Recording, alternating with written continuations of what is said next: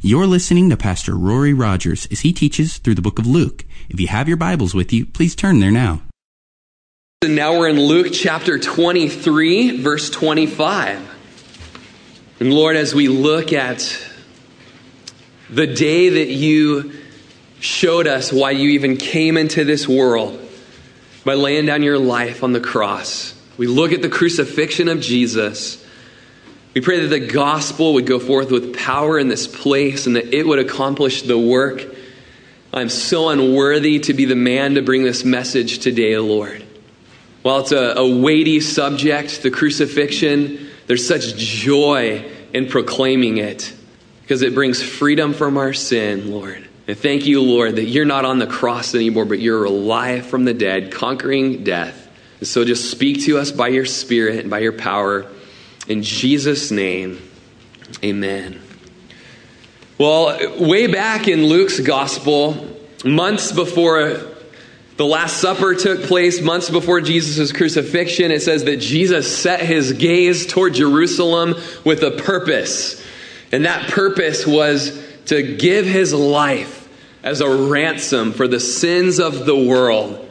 I've been looking forward and yet dreading teaching this chapter because I know the weightiness of it. And yet I love the joy that comes from us being set free from our sins by the blood that was shed there at Calvary. And as we look at the crucifixion, we remember Hebrews chapter 12, verse 2.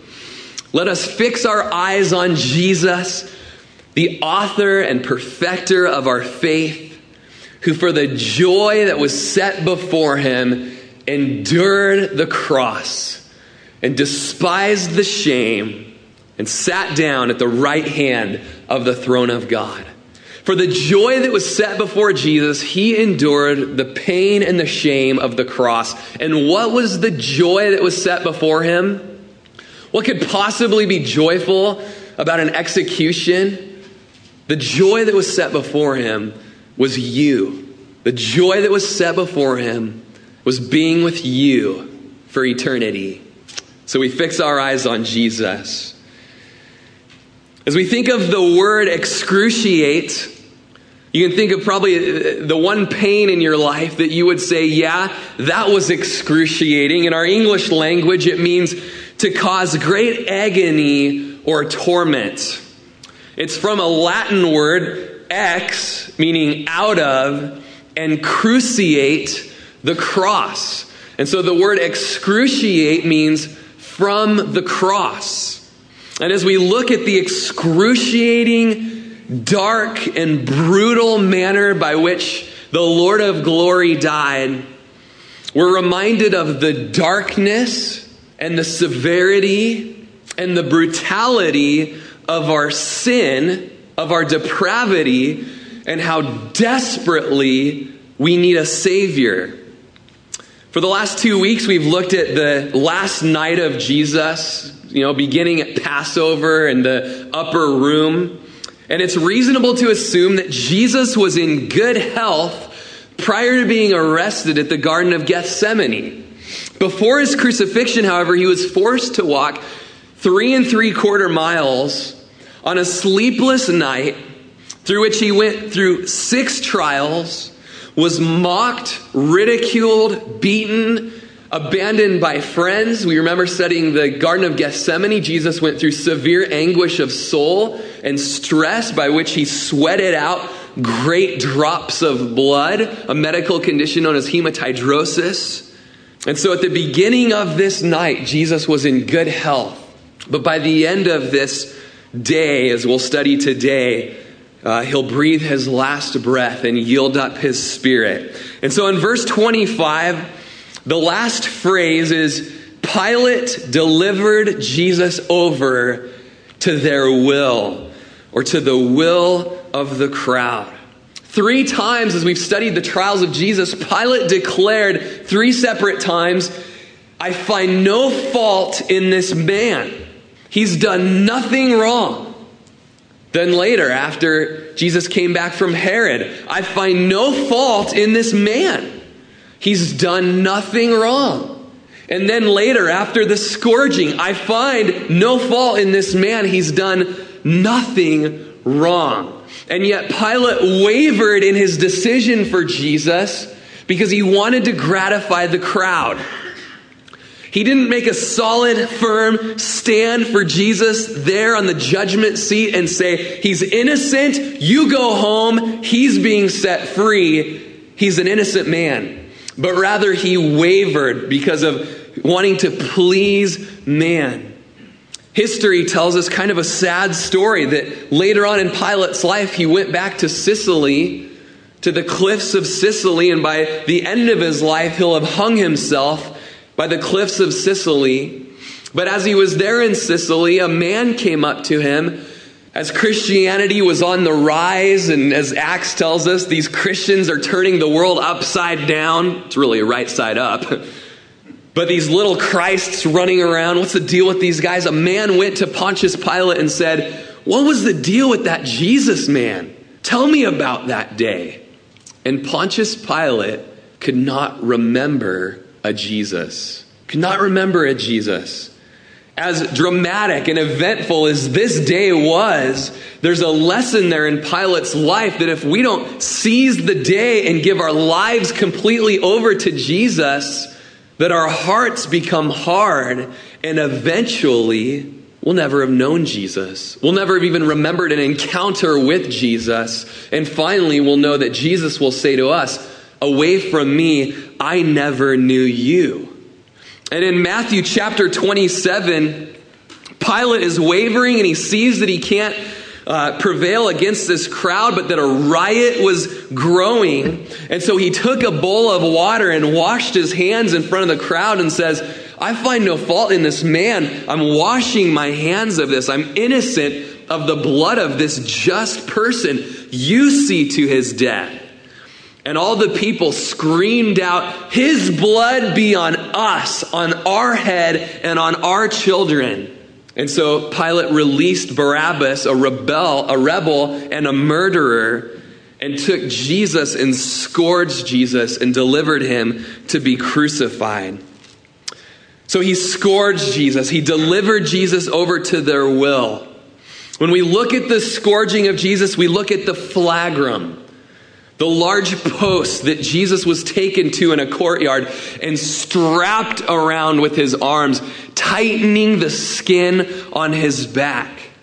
Then a professional Roman torturer would use a whip known as the cat of nine tails, which had 9 leather straps, and attached to the end of each strap was bone and glass and rock. And as the soldier would swing the whip around, it wasn't the lash on the back that would do most of the damage, but it was the wrapping around of the whip as it attached to the victim, our Jesus's body. And as the soldier would pull back, he would pull back skin and chunks of flesh, exposing vital organs. Jewish law, Deuteronomy chapter 25, tells us that 39 lashes were to be used. 40 was maximum, causing death, but 39 was merciful to the point of death, or one of death. Victims were to be given one free blow not given. Even today, you can look at recent examples of scourgings without the bone and the glass and those things attached to a whip. And extreme blood loss occurs from the beating, weakening the victim to where they will pass out almost every time, if not dying by the 40th lash. Mark chapter 15 gives us an account of what happened as Jesus was scourged, that the soldiers led Jesus away into the hall called the Praetorium, which was literally the locker room for the Roman soldiers. And they gathered together a whole garrison of 15 soldiers. Maybe it's the same 15 that would guard the tomb by that later on that evening. It says that they clothed Jesus in purple and put a crown of thorns on his head. And then they began to mock salute him, saying, "Hail, King of the Jews," bowing the knee and pretending to worship him. They mocked him more, took the purple robe off of him, and then put his own clothes back on him, leading him out to be crucified. And so Jesus was taken into this Praetorian, or the Roman locker room attached to the Antonia fortress. In that locker room, you can go there today, and the original floor is there from when Jesus was beaten and mocked there. I have pictures of carvings on these stones of games that the soldiers would play, tossing dice and trying to get things within certain circles. And it was there that they played what was called the games of the kings. Very fitting for when they played the game with the king here, beating him, mocking him, pretending that he was some kind of false king when really he's the real king. We read that they put this color of royalty on him. They put this crown of thorns on him. Thorns are so common in Israel, about 2 inches in length is each barb of a thorn. Some people say that it wasn't our traditional crown of thorns that we see, but that perhaps it was a full cap of thorns that was woven. And the soldiers, it says, they beat the crown with the rod, digging it into his head, a very vascular part of the body, causing even more blood loss. And they dressed him in this purple robe. We see some notes from the scarlet robe, believe it or not, and from these crown of thorns that in Genesis, we're told that because of our sin, the ground will not just yield beautiful flowers and grass, but will yield what? Thorns. Thorns and briars. It's cursed. The ground is cursed because of our sin. Interesting that the curse was laid upon Jesus. We're also told in Isaiah, "Come and let us reason together. Though your sins are like scarlet, behold, I'll make you as white as snow." Picture of our sin being the color of scarlet, and Jesus was covered in scarlet as he took upon the sins of the world upon himself. The curse of the world was taken upon Jesus there at the cross. You know, they began to salute him. "Hail, King of the Jews." Long life to the King of the Jews, when they knew, as well as he did, that that life was about to be ended. The Old Testament prophets prophesied of the severity of the bleeding. You know, Luke chapter 22, we already read it, but when he was with the Sanhedrin, the Jewish leaders blindfolded him and struck him with the palms of their hands, saying, "Prophesy, which one of us hit you?" And we're reminded back to Isaiah chapter 50, these Old Testament prophets, where he said, "I gave my back to those who struck me. I willingly put my arms around the post. I willingly gave my back to the whipping. I gave my cheeks to those who plucked out my beard." The gospel accounts don't tell us of the plucking of the beard, but the oh so fulfilled Old Testament passages tell us his beard was plucked out. And he did not hide his face from the shame and from the spitting. Isaiah 52:14 says, "Just as there were many that were appalled at him, his appearance was so disfigured beyond that of any man, and his form matted beyond human likeness." In other words, Jesus, through the beatings and the scourgings and the mockings, looked like no man had ever looked before through torture. His face was matted beyond any human appearance that any human had ever gone through before. Revelation tells us he looks like a lamb that was slain, even in eternity. Isaiah 53:5 says that he was pierced for our sin. He was pierced for our transgressions. He was crushed for our sin, our iniquities. And the punishment that brought us peace was upon him. And listen to this.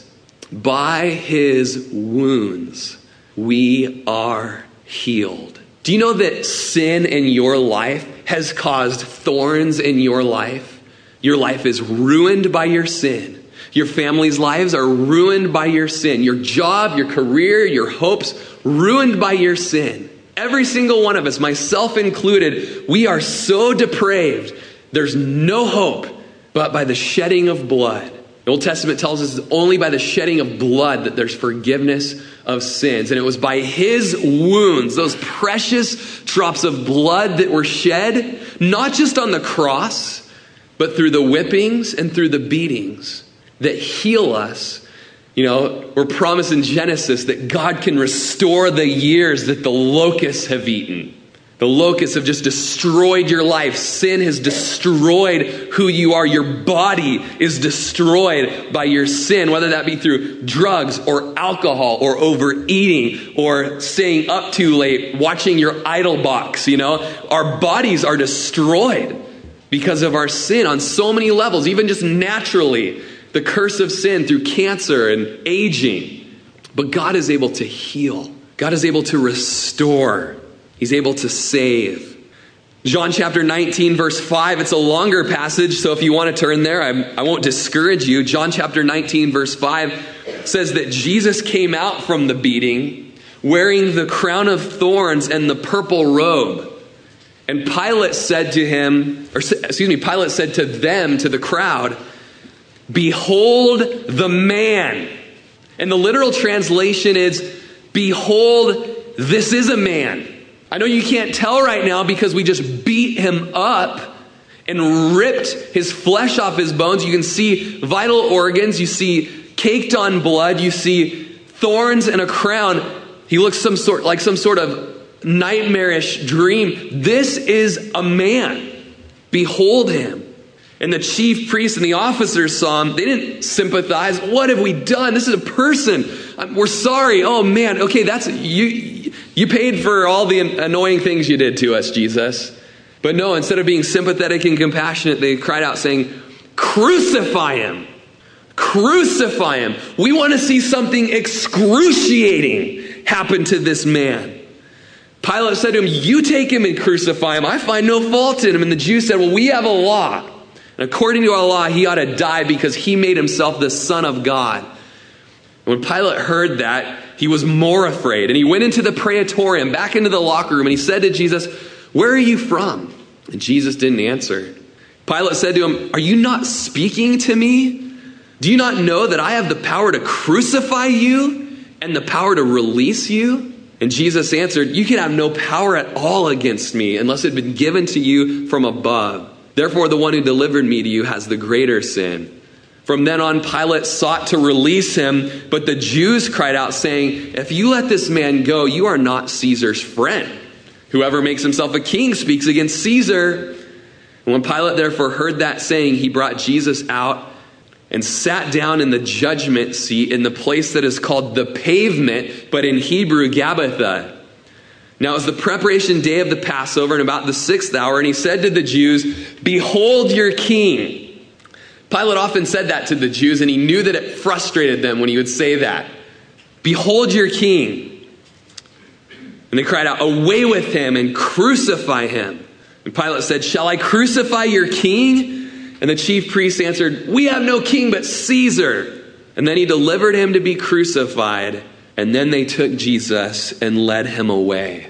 So the beatings, the floggings, the trials, the ins and the outs of little trials there at the Antonia fortress. And then in verse 26, as they led him away, they laid hold of a certain man, Simon, a Cyrenian, who was coming from the country, and on him they laid the cross that he might bear it after Jesus. So we first have the mention of the appearance of the cross. The cross that was intended for Barabbas, the murdering rebel that we should have been on, was given to Jesus. And most people believe that it was actually the cross beam of the cross, called the patibulum, that was placed on the victim, weighing about 110 to 120 pounds.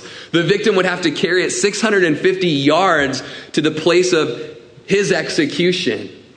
I often think about fencing out on the ranch, not fencing, but building fence out on the ranch. And we used a lot of railroad ties, roughly that weight, and picking those heavy things up and dragging them to a hole that I dug, and not able to completely comprehend having my back scourged and beaten up and loss of blood and weak, not even looking like a man, and placing a post like that on my back and carrying it any distance whatsoever. But we see on the Via Dolorosa that John lets us know that Jesus packed it a ways.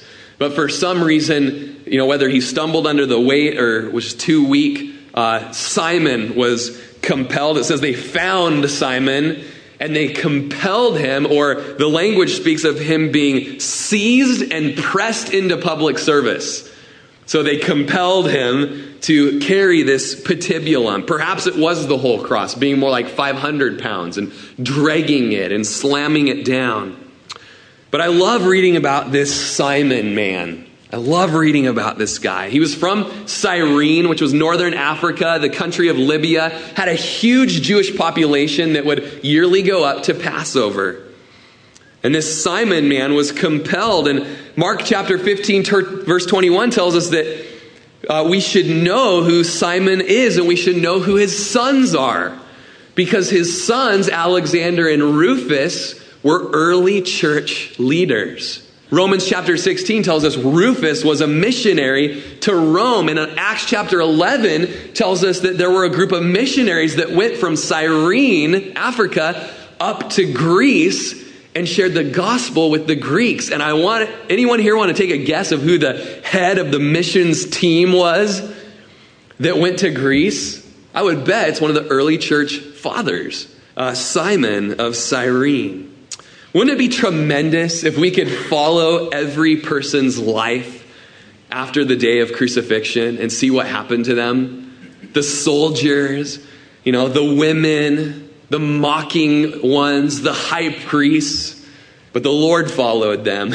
The Lord knows what happened in their lives. Love reading of these guys. And so he was compelled in verse 27. And a great multitude of the people followed him, and women also mourned and lamented for him. But Jesus, turning to them, said, "Daughters of Jerusalem, do not weep for me, but weep for yourselves and for your children. For indeed the days are coming in which they will say, 'Blessed are the barren wombs that never bore, and breasts which never nursed.' Then they will begin to say to the mountains, 'Fall on us,' and to the hills, 'Cover us.' For if they do these things in the green wood, what will be done in the dry?" And even in Jesus' hour of trial, he's still a prophet. And he reminds the people around him the same thing that he cried out from the Olivet Discourse. That because they rejected Jesus as the Messiah, Rome will come in about 40 years and ransack and pillage and plunder Jerusalem to where you would not even be able to tell anyone had ever lived there before. Interesting thing that Christians heard this and knew the Olivet Discourse. And when the Romans came, Christians got out of Dodge. And there's no record of any Christian group dying from the Roman siege there. But sadly, there was a huge number of Jews that wouldn't hear Jesus' prophecies over the nation, and they were all killed. So there's this prophecy that will be fulfilled within 40 years, and these women and their children, they're going to know what he was talking about, but it'll also be fulfilled in the future during the tribulation, as you read about that in Revelation. Whole nother story. You can get the Olivet Discourse if you want to find out more about that. We just went through that. Verses 32 through 33, then there were also two others, criminals, led with him to be put to death. And when he'd come to the place called Calvary, there they crucified him. And the criminals, one on the right hand and the other on the left. And so Jesus was crucified between two criminals, prophesied of from Scripture. In Isaiah chapter 53, it says that they made his grave with the wicked, but with the rich at his death. So he died with these criminals, but he was buried in a rich man's tomb. 3 verses later, it says Jesus was numbered with the sinners there on the cross as he's hung between two thieves. Now, this was probably, in some point trying to be an insult to Jesus. That, look, we put you between these sinners, you Son of God. But to Jesus, that wasn't an insult. Jesus loved the sinners, came to seek and save the lost and save us from our sins. So if anything, this was another witnessing opportunity for Jesus as he hung there between two thieves. And it says they'd come to Calvary. I love that name. I love that we're Calvary Chapel because I love what happened there at Calvary, also known as Golgotha, or the place of the skull. Even today, 2,000 years later, Golgotha, an old rock quarry used for executions, Still looks like a skull as you look to the right. You can see the eye sockets and the nose. And 100 years ago, there's a picture there, 100 years old, that shows what it looked like 100 years ago. It just even looked more like a skull. But what I love about this place is its intended use all throughout history. As it's part of Mount Moriah, Golgotha is the highest part of Mount Moriah. And we read of Mount Moriah in the Old Testament.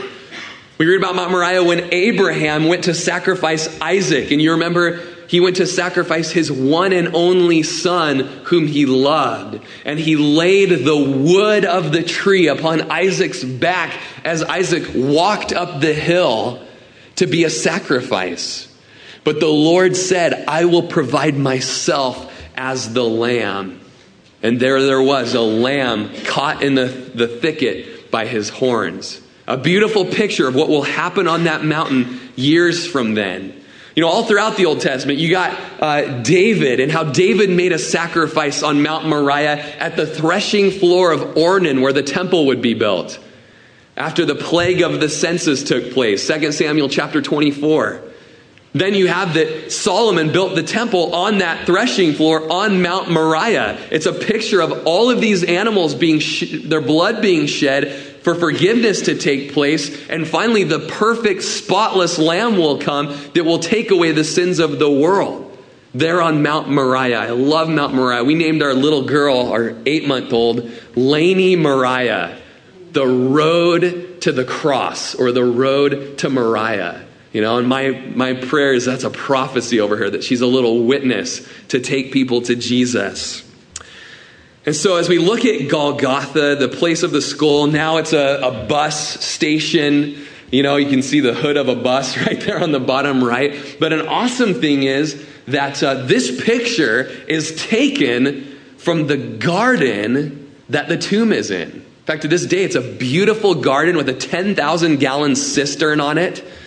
And if you were just to turn, 45 degrees from where this picture is taken, you'll see the garden tomb where Jesus was taken, a Sabbath's day journey, a stone's throw away, and he was buried there in the rich man's tomb. Just a beautiful place to go. Now, this crucifixion site was purposely chosen to be outside of the city walls because the law forbid this type of execution within the city walls for sanitary reasons. The crucified body was, Johnson writes, the crucified body was sometimes left to rot on the cross and served as a disgrace, a convincing warning and deterrent to passersby. A 15th century writer wrote, Just Lipsus, he wrote, sometimes the subject was eaten while alive and still on the cross by wild beasts. That was when the Romans would kill their prisoners. That is how these people were treated. And so we read that, as they took him to the spot, the patibulum, the crossbeam of the cross, thrown down on the ground with Jesus, that at that moment they tried to give Jesus sour wine, but when he tasted it, he spit it out and wouldn't drink it. And then we read that there at Calvary, they crucified him. Psalm chapter 22, verse 16. Psalm chapter 22 is known as the Psalm of the Cross. Maybe next year for Good Friday, we'll study the Psalm of the Cross in depth. 1,000 years before Jesus, 700 years before crucifixion was invented, the writer prophesies of a death coming through the piercing of the hands and the feet. Crucifixion was a practice originated with the Persians, and then it was adapted and passed on to the Carthaginians and the Phoenicians. But then the Romans took it and perfected it as a method of execution that caused maximal pain and suffering over the longest period of time. Those crucified included slaves, provincials, and the lowest of the low criminal. Roman citizens, except deserting soldiers, Roman citizens weren't allowed to be crucified. It was too severe of an execution. So they pierced his hands, they pierced his feet. About 7 inches long were these nails, like a railroad spike, had a diameter of about 1 centimeter, driven into the wrist. Studies show that the nails weren't driven into the hands like so often we think, but back farther on the wrist. You can feel your wrist and feel that there's a hole there. that nails could go through and that would support the weight of a body, the body of a man there on the cross. Driven through that part of the wrist, no fractures would occur, no bones broken, prophesied of Jesus that he wouldn't break any bones, but then driven through the median nerve. The median nerve caused great shocks of pain that would cause the jaw to lock. I don't know if you guys remember the adventurer that was out in Utah rock climbing that had the rocks crumble below him, and they pinched him in a way that he was basically hanging by his arm for a few days until finally he knew that his arm was getting gangrene, and so he took his knife and he cut his arm off. And he writes in his book about getting to the nerve section of the arm, and that was excruciating pain. A modern day person writing of this type of pain, excruciating. And so the pain that Jesus went through for us, and as Jesus brought the patibulum there to Golgotha, standing at the crucifixion site would be these upright poles or posts called stipes. And they stood about 7 feet high. You know, we kind of think of, growing up with Easter and Easter eggs, I used to always color a scene of the cross on my egg. And I'd draw a beautiful rolling hill. Color that in. 3 perfect crosses. Oh, cute, cute.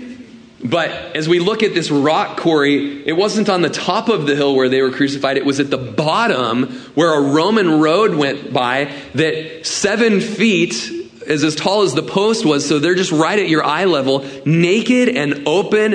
As passerbys go by, they will spit and mock at this person. And so these center posts, these stipes were there. And in the center of the stipes was a crude little seat called a segile or sedulum. It served as a little support for the victim. And then that patibulum was put up onto those stipes as the victim was nailed. After the patibulum was set up onto the stipes, they would nail the feet to the center pole. And there's an artifact that's been found. It's in the Jerusalem Museum. I've gotten to see it. But it's an ankle bone from a crucified person with the nail still in it. And it shows that they would nail the person like that sideways to the cross through both feet, through their ankles. You know, whether Jesus was crucified like that or not, it just gives you an idea of what the people would go through. The feet were nailed to the stipes, and to allow for this, the knees had to be bent and rotated laterally, being very uncomfortable for a person whose hands had been nailed to the cross. And then finally, after his feet were nailed, they hung the titulus over the victim's head. I say victim, I think of Jesus every time. The titulus was the reason they were being executed, the purpose. And we're going to look at the titulus in just a second.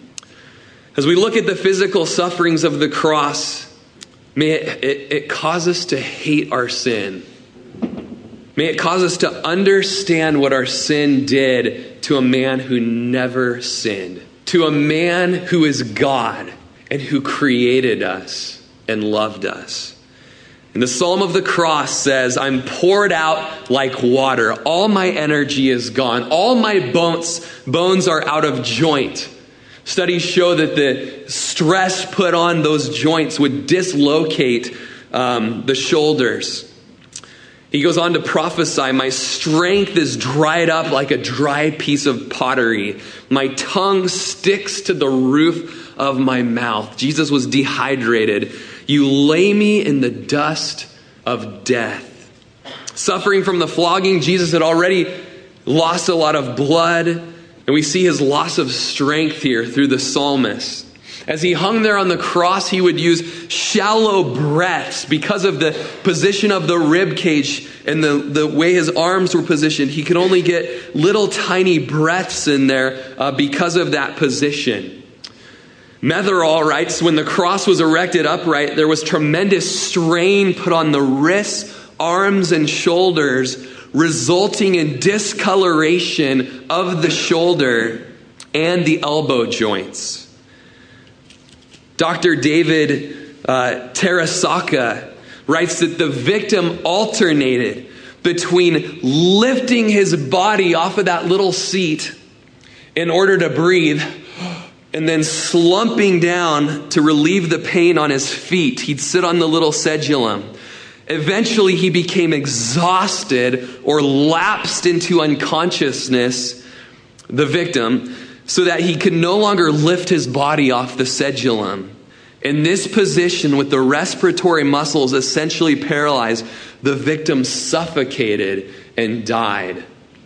There's a recent study done by the Discovery Channel on the cross where they took two healthy young men and they just tied them to a cross to the position that Jesus would have been in. One man lasted 6 minutes on the cross before he was out of breath and out of strength, crying for them to untie him. The other man lasted 15 minutes. Jesus lasted 6 hours. And as he's there hanging and struggling for a breath, ultimately his death, the death of those on the cross, would come from suffocation. Verse 34 tells us that he prayed out a beautiful prayer. It says, Jesus said, Father, forgive them, for they know not what they do. Isn't that a beautiful prayer? Is there anything that anybody in your life has done to you that you cannot forgive them compared to what Jesus went through?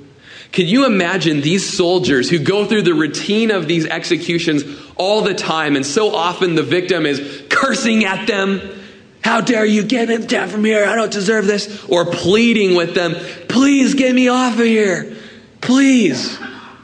And this soldier goes home that night and says, you won't believe what I saw today.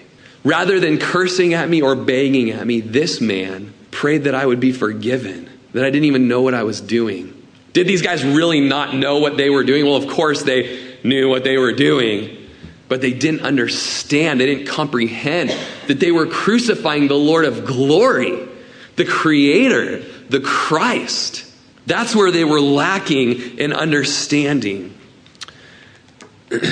Father, forgive them, for they know not what they do. And they divided his garments and cast lots. Roman law says that the clothes of the victim would be given to the crucifiers or the executioners. They got to have the garments. But John's gospel says that right when they were about to divide the garment into 4 sections, breaking it at the seam usually, they noticed that it was a woven garment. It was only one whole garment. And so rather than ripping it, they bet each other for it. They cast lots, fulfilling scripture. Amazing to see how prophecy was fulfilled. Psalm 22 verse 16 says that these dogs have surrounded me, Jesus is thinking. And by dogs, that means Gentiles. And actually Roman soldiers were called dogs. The congregation of the wicked have encircled me. They pierce all my hands and my feet. I can count all my bones. They look and they stare at me. And they divide my garments among them. And for my clothing, they cast lots. Prophecy fulfilled. Matthew goes on to say that then the soldiers sat down and they just kept watch over him there. Verses 35 and 36. And the people stood looking on, but even the rulers with them sneered. He saved others. Let him save himself if he's the Christ, the chosen of God. The soldiers also mocked him, coming and offering him sour wine and saying, if you are the king of the Jews, save yourself. The mocking that took place here over Jesus.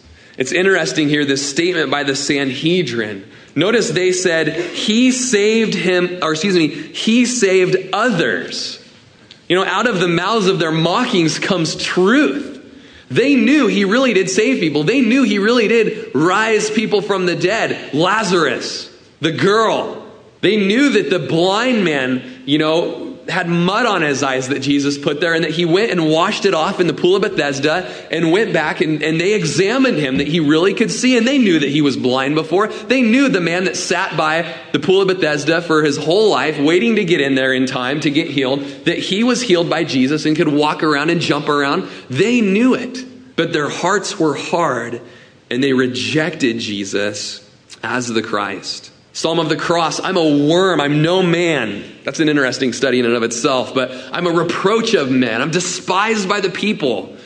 All those who see me ridicule me. They shoot out the lip. They shake the head, saying, he trusted in the Lord. Let him deliver him, since he delights in him. Matthew tells us that those that walked by, really face to face with Jesus, blasphemed him and wagged their heads at Jesus. You who destroy the temple and rebuild it in 3 days, save yourself. If you're the Son of God, come off that cross. But because his death was meant to save others, he didn't save himself. Matthew tells us that even the robbers who were crucified by Jesus shouted out and reviled the same things. And in the midst of this reviling that's taken place, John, we're just kind of going through the order of the Gospels of the crucifixion here. John's Gospel says that Jesus noticed that his mother and his aunt and two other Marys, one of them Mary Magdalene, were there by the cross. And he said to John, the disciple whom Jesus loved, he said to Mary, woman, behold your son. John, behold your mother. And from that hour, John took Mary into his home and took care of her just like she was his own mom. But Jesus, there fulfilling the law, even to the point of taking care of his parents. Mary, probably a widow by this point, financially unable to take care of herself.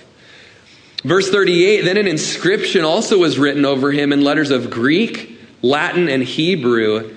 This is the King of the Jews. This is the title list here.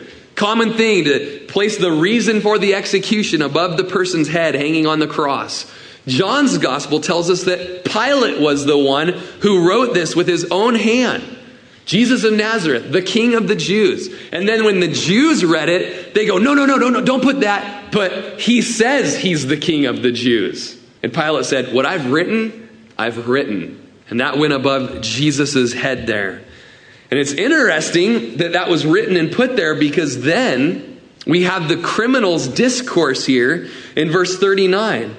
Then one of the criminals who were hanged blasphemed him, saying, if you're the Christ, save yourself and us. But the other answering rebuked him, saying, do you not even fear God, seeing that you're under the same condemnation? And we indeed justly, for we receive the due reward of our deeds.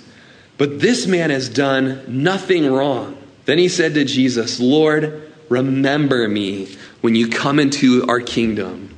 Something clicked in this one criminal's mind where he went from mocking and shouting to having an understanding of who Jesus was. Watching Jesus' actions as people mocked him and spit on him, and yet Jesus was saying, forgive them. He was taking care of his mom even while he was on the cross. He was prophesying over the women. And this criminal, no doubt, looked above his head and saw his crime of treason against Rome or whatever it might have been, robbery, thievery, obviously it says thievery. And he looks over at that other guy's and thievery, and he looks at Jesus's and he says, King of the Jews? What kind of a crime is that? And something in him, no doubt the Holy Spirit moving, caused him to repent, caused him to stand up and fight for Jesus there. Remember me when you go into my kingdom. And Jesus gives this promise. He says, assuredly, I say to you, today, you might underline that, today you will be with me in paradise. Today you will be with me in paradise. Man, this is a beautiful thing. Here we have a deathbed confession. You don't see many of those in the scripture. The Lord doesn't recommend waiting till your deathbed to confess your love for Jesus. But how encouraging it is, those of us that have family members that are rejecting Christ, that keep praying for them. Maybe right now they're at their deathbed and they're hating Jesus. I will not bow the knee to Jesus. This guy was moments away from death when it dawned on him. And he surrendered to Jesus, and the promise was given. Today, you'll be with me in paradise, in heaven. And the reason I have you underline today is because the immediacy of the here and now is stressed with Jesus all throughout Scripture. Hebrews chapter 3 and 4. Today, if you hear the Lord's voice, don't harden your heart as in the rebellion. Today is the day of salvation. You don't know if you have tomorrow. Today. When Lazarus died, his sister Mary was weeping, kind of lashed out at Jesus a little bit for taking so long to get there. And Jesus says, Mary, don't you know he's going to rise again? And she goes, I know he'll rise again on that last day, when the resurrection happens. I know that. I know it'll happen someday. And Jesus is telling us, hey, to be absent from the body is to be present from the Lord. Don't worry. From death, if you're in Christ, you'll be with Christ. Notice here on the cross, there's no method of salvation here. There's no special altar call that takes place. You want to go to my kingdom? Okay, raise your hand and pray the sinner's prayer with me. Okay, are you ready? Do you have your eyes closed? You better have, I see you peeking. Okay, or, hey, let me get a crowbar. I'll pry ourselves off of here. I'll go baptize you so you can get saved. No, wasn't necessary. Okay? Hey, hold on. We'll get the worship leader up here. He'll play a nice little emotional song, and then you can get saved. Okay? No method there. Man, this guy just believed in Jesus, and he was saved. He believed in Jesus. He confessed with his mouth right there on the cross that Jesus was the Christ. And he was saved, and he had the assurance of his salvation from Jesus. Verse 44, now it was about the 6th hour, and there was darkness over all the earth until the 9th hour. Then the sun was darkened, and the veil of the temple was torn in two. So for 3 hours, from noon to 3 in the afternoon, the land was dark. And we're talking dark. Interesting that secular accounts from this time say that there was a 3-hour period or an area of darkness from all parts of the world there. Josephus says that the 9th hour was the time when the Jews offered the daily evening sacrifice. And interesting that sacrifice was being made. It wasn't some sort of natural phenomenon like a solar eclipse, because Passover occurred during a full moon, and the eclipses take place during a new moon. It was something spiritual that was taking place that only can be led to the Lord turning his face, displaying his displeasure against our sin. The land resulted in darkness, and the veil of the temple was torn in two. That's a beautiful thing. Before, you couldn't go past the veil into the Holy of Holies where the glory of God was at the Ark of the Covenant.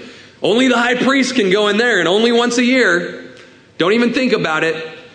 But when Jesus died, that veil was ripped and a way was made in to spend time with Jesus anytime we want, anywhere we are. At church, during, corporate worship and corporate prayer, at home, in your bed, cleaning toilets at your janitorial position, or changing tires, or whatever it is, you can be in the presence of the Lord enjoying him. And I love Romans chapter 5 that we have access and can stand in God's presence. Ephesians says a few different times that we have access by the Spirit and confidence as we stand before him. Mark's gospel says that then Jesus cried out. It says at the 9th hour, at 3 o'clock, Jesus cried out with a loud voice saying, Eloi, Eloi, lama sabachthani, which is translated, my God, why have you forsaken me? Some of those, when they stood by, heard that. They said, look, he's calling for Elijah. And someone ran and filled a sponge full of sour wine and put it on a reed and offered it to him to drink. And they said, let him alone. Let's see if Elijah will come to take him down. Jesus utters the opening words of Psalm 22, verse 1, my God, why have you forsaken me? He cries out in the immense pain of divine abandonment as he's made a substitute for our sin. Isaiah 59, verse 2 says, but your iniquities have separated you from your God, and your sins have hidden his face from you so that he will not hear. That's what our sin does. Habakkuk chapter 1 verse 13 says, your eyes are pure eyes. You can't behold evil. You can't even look on wickedness. And I heard one pastor say yesterday, and I had to amen him, that this verse is becoming my favorite verse. 2 Corinthians chapter 5 verse 21, and you should know it by now. For he made him who knew no sin to become sin for us, that we might become the righteousness of God through him. What was happening during that hour of darkness? What was happening when Jesus cried out, my God, why have you forsaken me? What was happening was God was turning his face from his one and only Son, whom he loved, whom he was pleased with. And he was allowing the wrath to be poured out there on the cross. In verse 46, then when Jesus had cried out in a loud voice, he said, "Father, into your hands I commit my spirit." And having said this, he breathed his last. The other Gospels make it seem like there were two cries, that there was kind of a yelp, there was a shout before he said, "It is finished." It is finished. The propitiation has been made. And most men, by this point, they're suffocated. They're no energy. But Jesus, in his perseverance, in his understanding of what he's gone through, pushes himself up for one more breath and cries out with all the pressure on his lungs and all the pressure on his body, all the pressure on his spirit, cries out. No doubt that cry shook the world as he cried out, "It is finished." Again, to be a Roman soldier in that day who was just used to the ritual of, you crucify them, they cry out in pain, but by 6 hours, man, they are gone. And honey, today, this guy shouted this shout. It was an incredible shout. And Matthew tells us what happened in the moment of his death. It says, Jesus cried out again with this loud voice and yielded up his spirit. And behold, the veil of the temple was torn in two during that shout. The earth quaked and the rocks split and the graves were opened, and many bodies of the saints who'd fallen asleep were raised, coming out of the graves after his resurrection. They went into the holy city and appeared to many. So when the centurion and those that were with him who were guarding Jesus saw the earthquake and the things that had happened, they feared greatly, saying, "Truly, this was the Son of God." This was God that we just killed. John's gospel tells us that, Jesus knew that it had all been accomplished, that the scripture might be fulfilled. He says, "I thirst," and a vessel of sour wine was brought. They filled a sponge, they gave it to him, put it to his mouth. He received the sour wine, just a little bit of something to wet his whistle so he could shout really well. And he yelled, "It is finished." And he bowed his head and gave up his spirit. Because it was the preparation day of the Passover, they couldn't allow Jesus to stay on the cross there. So they went to take him down. And so they hurried up let's get it over with, guys. And they would go break the victim's legs so that they couldn't press themselves up for breaths anymore. And they broke the other two guys' legs. And then coming to Jesus, they noticed it seems that he's already dead. So they took the spear, thrust it into his side, and what came out? Blood and water.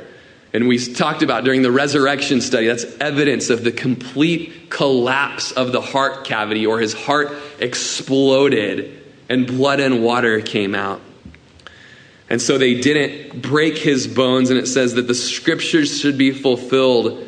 Not one of his bones shall be broken. And again, another scripture says they shall look on him whom they pierced. And we'll have the worship team come on up. And as we have the team come up, I just want to read just a song that we all know, but just couldn't get it out of my head as I was going to sleep last night and this morning. Maybe just close your eyes and put your things aside right now. How deep the Father's love for us, how vast beyond all measure, that he would give his only Son to make a wretch his treasure. How great the pain of searing loss. The Father turns his face away, as wounds which mar the chosen one bring many sons to glory. Behold the man upon the cross, my guilt upon his shoulders. Ashamed, I hear my mocking voice call out among the scoffers. It was my sin that held him there until it was accomplished. His dying breath has brought me life. I know that it is finished.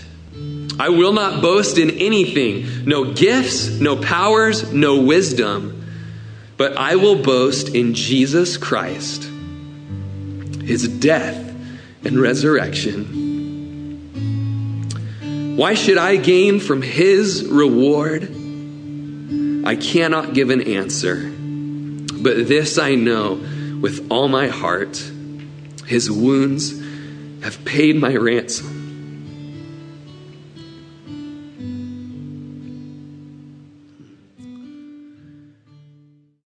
You've been listening to Pastor Rory Rodgers, pastor of Calvary Chapel of Crook County in Prineville, Oregon. For more information on Calvary Chapel of Crook County or to contribute to this ministry, check out our website at www.calvarycrookcounty.com, or you may write to us at P.O. Box 378, Prineville, Oregon 97754. Thank you for listening, and God bless.